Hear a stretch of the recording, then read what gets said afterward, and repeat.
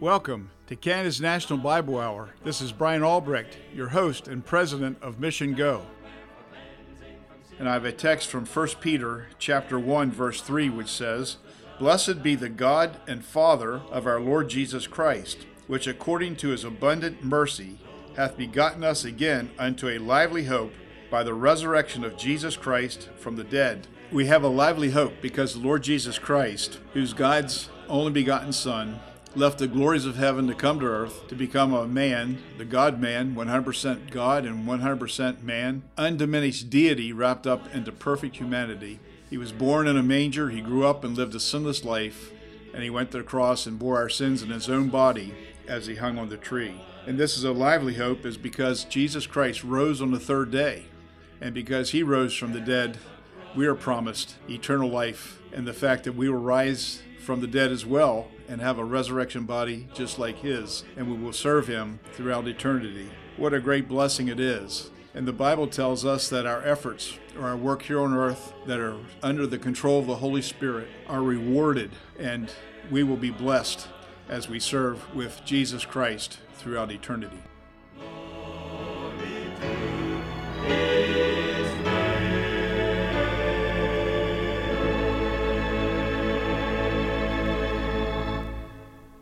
This little light of mine, I'm gonna let it shine. This little light of mine, I'm gonna let it shine, let it shine, let it shine, let it shine. This little light of mine, I'm gonna let it shine. Oh, this little light of mine, I'm gonna let it shine. This little light of mine, I'm gonna let it shine, let it shine, let it shine, let it shine.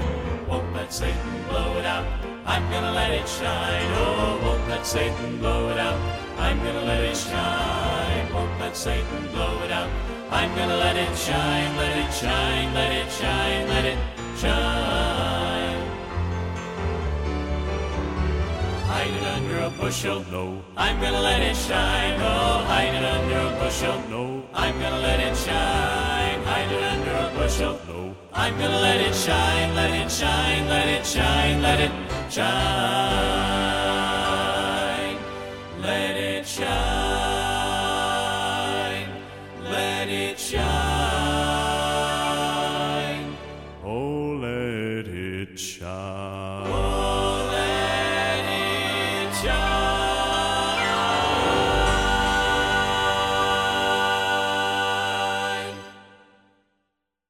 This is a radio edition of Global Times. Today we have in our studio Jim and Sarah Elsmore, who have been longtime missionaries in North America. They've been planting churches in areas where the church is either closed or the congregation is so small they can't support a pastor.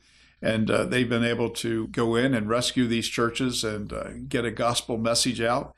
And Jim, why don't you tell us about how the Lord brought you to faith? Well, I would have to begin as a child. I had godly grandparents who prayed for me and had a concern that I would come to know the Lord. And of course, to their delight, I did come to faith in Jesus Christ on August 14th, 1960, in my grandfather's church. I got saved, I walked forward and invited the Lord into my heart. And of course, my whole life was revolutionized. It totally changed. And of course, from there, I was going with my wife, Sarah, at the time. We were later on contemplating marriage. And of course, I had only been saved for about a month. And my wife and I were married. And of course, my grandfather gave us a Bible. And he said, Jimmy, he said, start a family altar with your wife, your new wife. And he said, start in the Gospel of John. And when we got to the third chapter of John, I turned to my dear wife, Sarah, and I said, are you saved? Are you born again? And she was a little bit irritated because she had been raised in a denominational church. And to make a long story short, as we got further into it, she came to the place where she asked me, how do you know? You're telling me all these things from the Bible.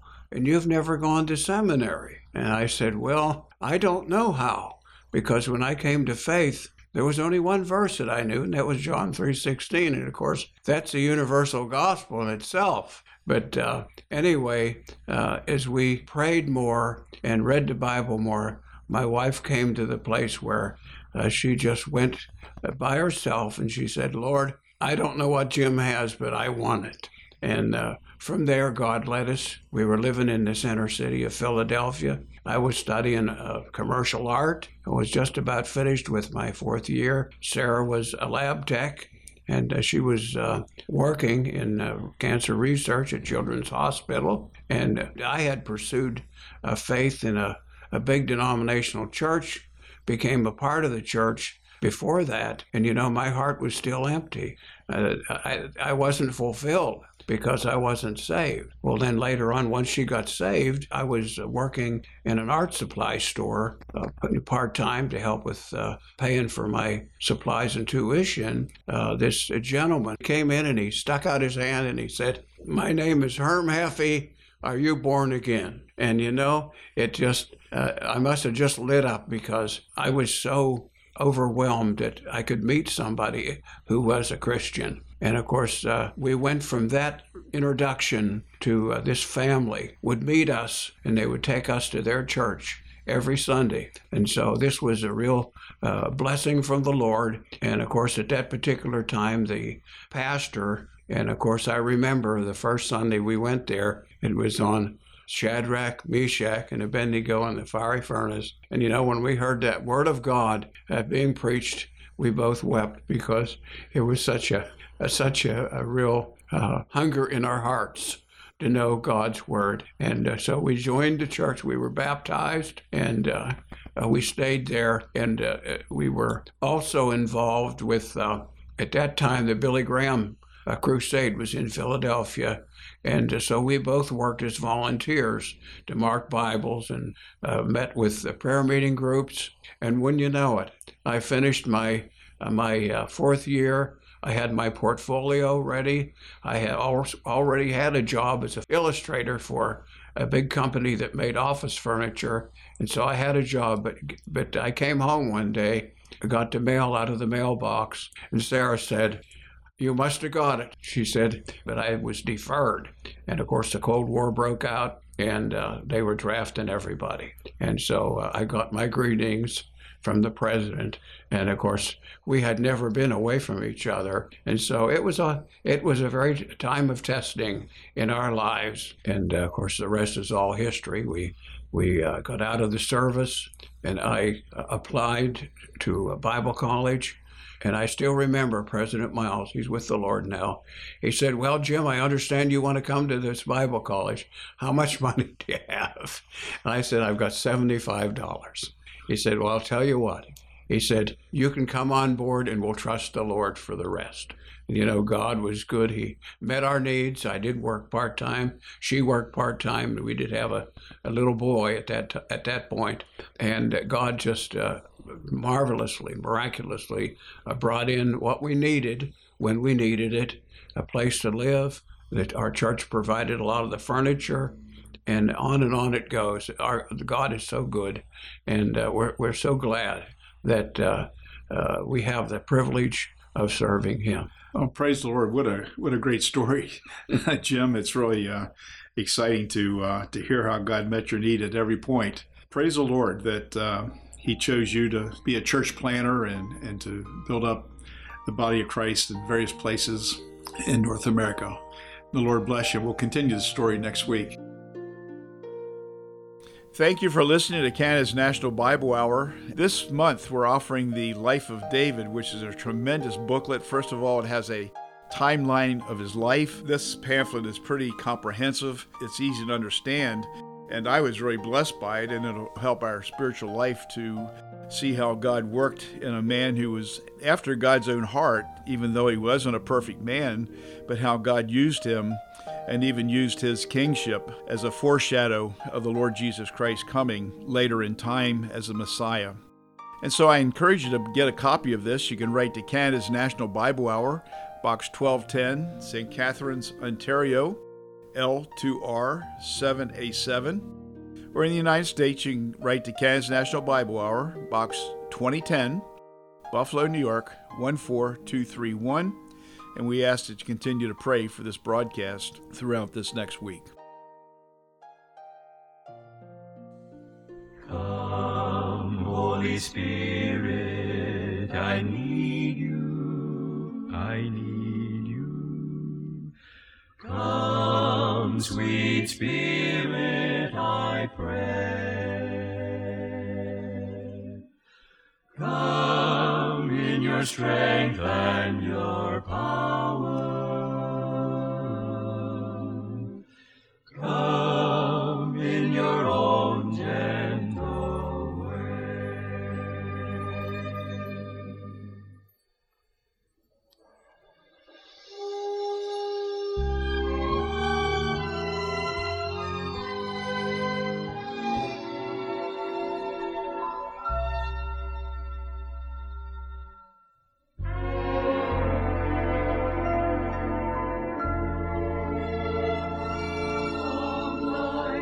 Spring in the desert,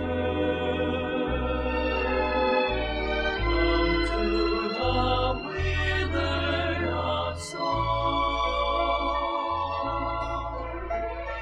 Oh, let your sweet healing power touch me and make me whole.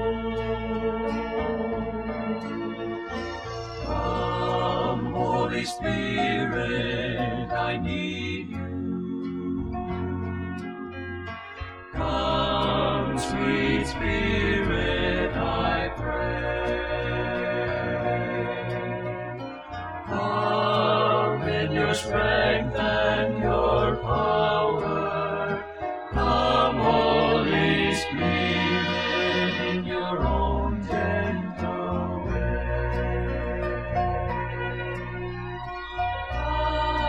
As a wisdom to children, come as new sight to the blind. Come, glorious strength to my weakness. Take me, soul, body, and mind.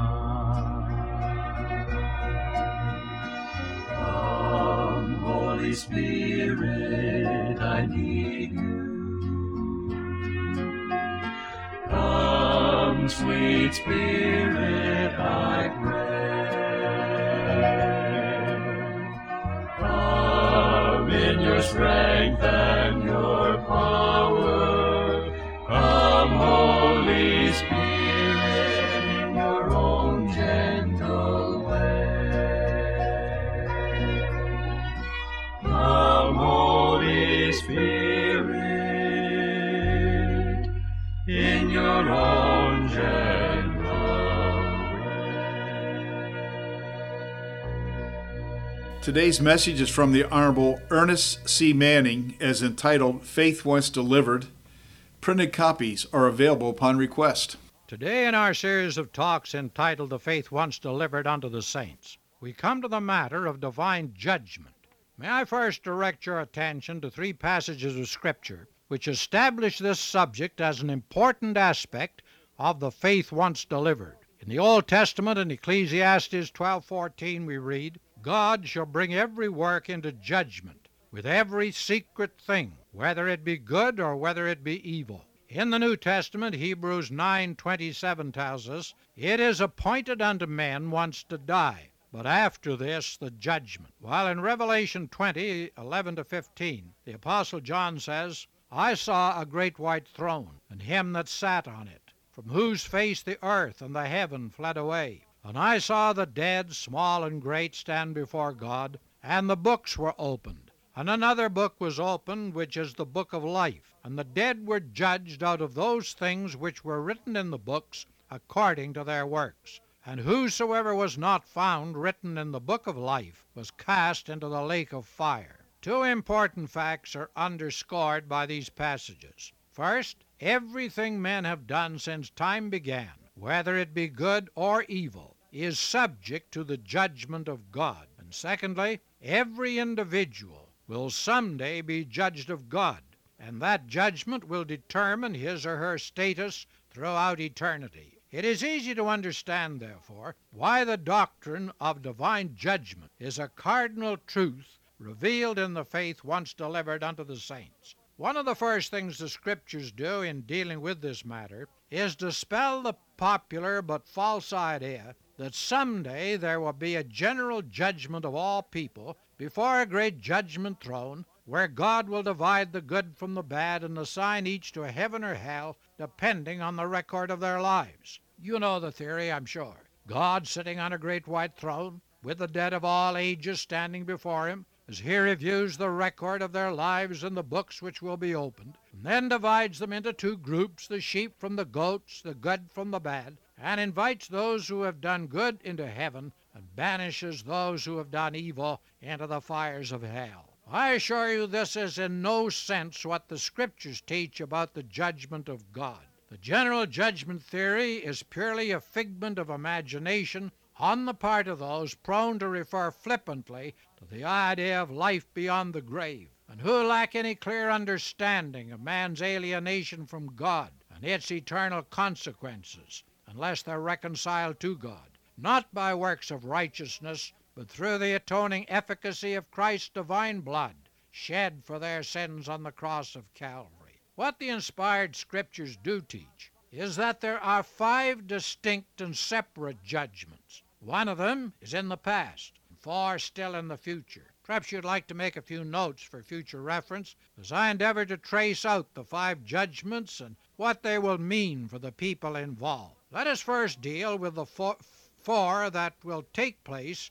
in the future. The first in order of time will be the judgment of those who are Christians, that is, those who have received Jesus Christ as their personal Savior during this present church age, or age of the gospel of the grace of God, which he revealed to mankind through the Apostle Paul, as we discussed in an earlier talk in this series. That coming judgment of believers in Christ is described in Romans 14 and 10, 2 Corinthians 5 and 10, and 1 Corinthians 3, 9 to 15. Those and other passages make clear, as we also noted in an earlier talk, that the judgment of Christians at the judgment seat of Christ has nothing to do with their entrance into heaven, but will be a judgment of their lifestyle and their service to Christ, which will determine their future rewards. If any man's work abides the testing fire, 1 Corinthians 3, 14 and 15 says, he shall receive a reward.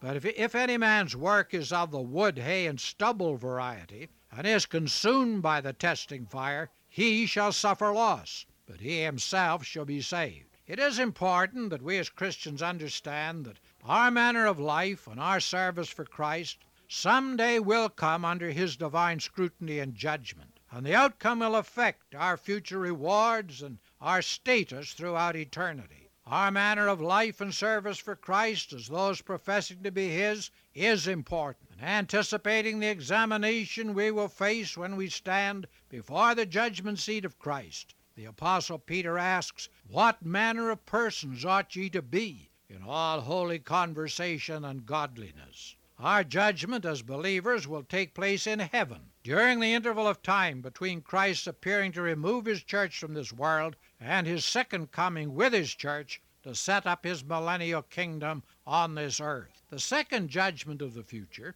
is the judgment of nations that will take place when Christ returns to this earth with his church. It is described in Matthew 25, 31 to 46. Verses 31 and 32 say, when the Son of Man shall come in his glory, and all the holy angels with him, then shall he sit upon the throne of his glory, and before him shall be gathered all nations, and he shall separate them. Notice, them isn't referring to individuals, but to nations. Before him shall be gathered all nations, and he shall separate them, one from another, as a shepherd divideth his sheep from the goats. The chapter goes on to point out that the basis of their judgment will be their attitude and actions towards those referred to as Christ's brethren, a biblical term used to describe the redeemed people of God, including his chosen earthly people Israel. Read the passage carefully and you'll discover that God holds nations responsible for their attitude towards and their treatment of those who are his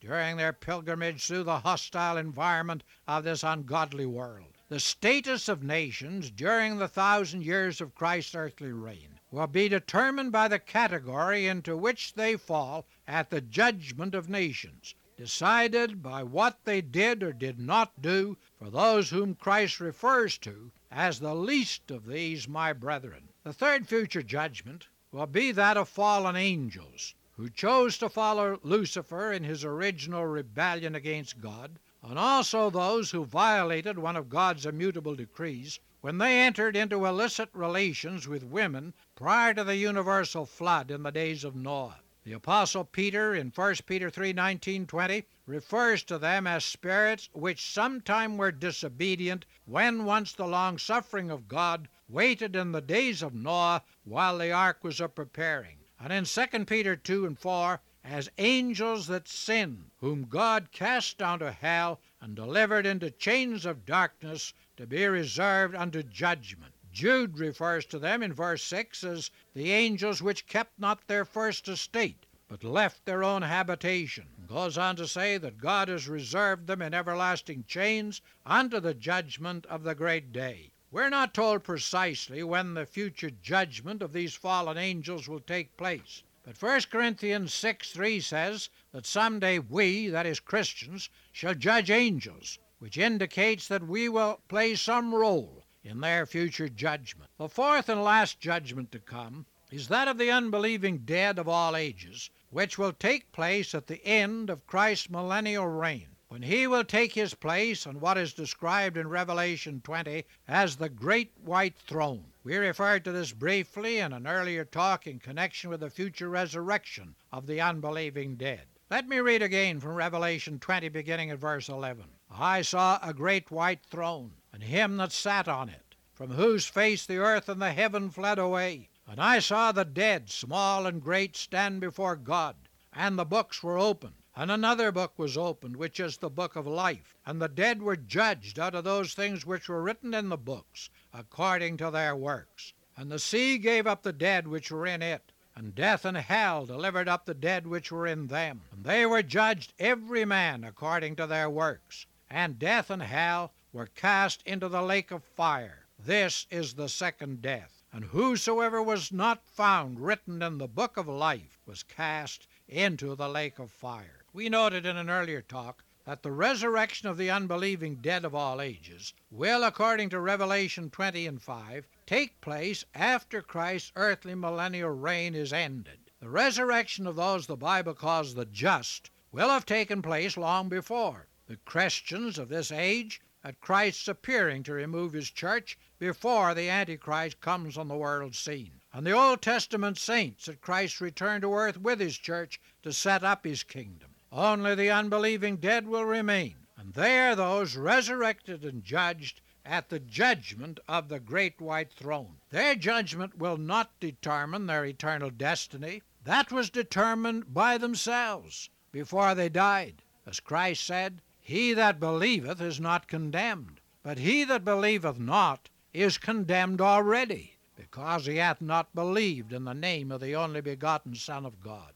What will be determined at the great white throne will be the sentence or degree of eternal punishment for those who ignored or rejected God's offer of forgiveness and eternal salvation through Jesus Christ. My friend, if you have not received Christ as your personal Savior, someday you will stand in judgment before the great white throne, having already forfeited all hope of heaven. Now, why place yourself in such a position? Why refuse the full and free forgiveness God in his love and mercy offers you today? If only you will avail yourself of the salvation Christ purchased for you by dying for your sins in your place on the cross. I plead with you not to put off any longer, acknowledging your sins and your need of God's forgiveness, or to longer delay receiving Christ as your personal Savior and Lord. I said earlier that there is one great judgment that already has taken place. It is the judgment that took place nearly 2,000 years ago on the hill of Calvary outside Jerusalem, where God's Son, the Lord Jesus Christ,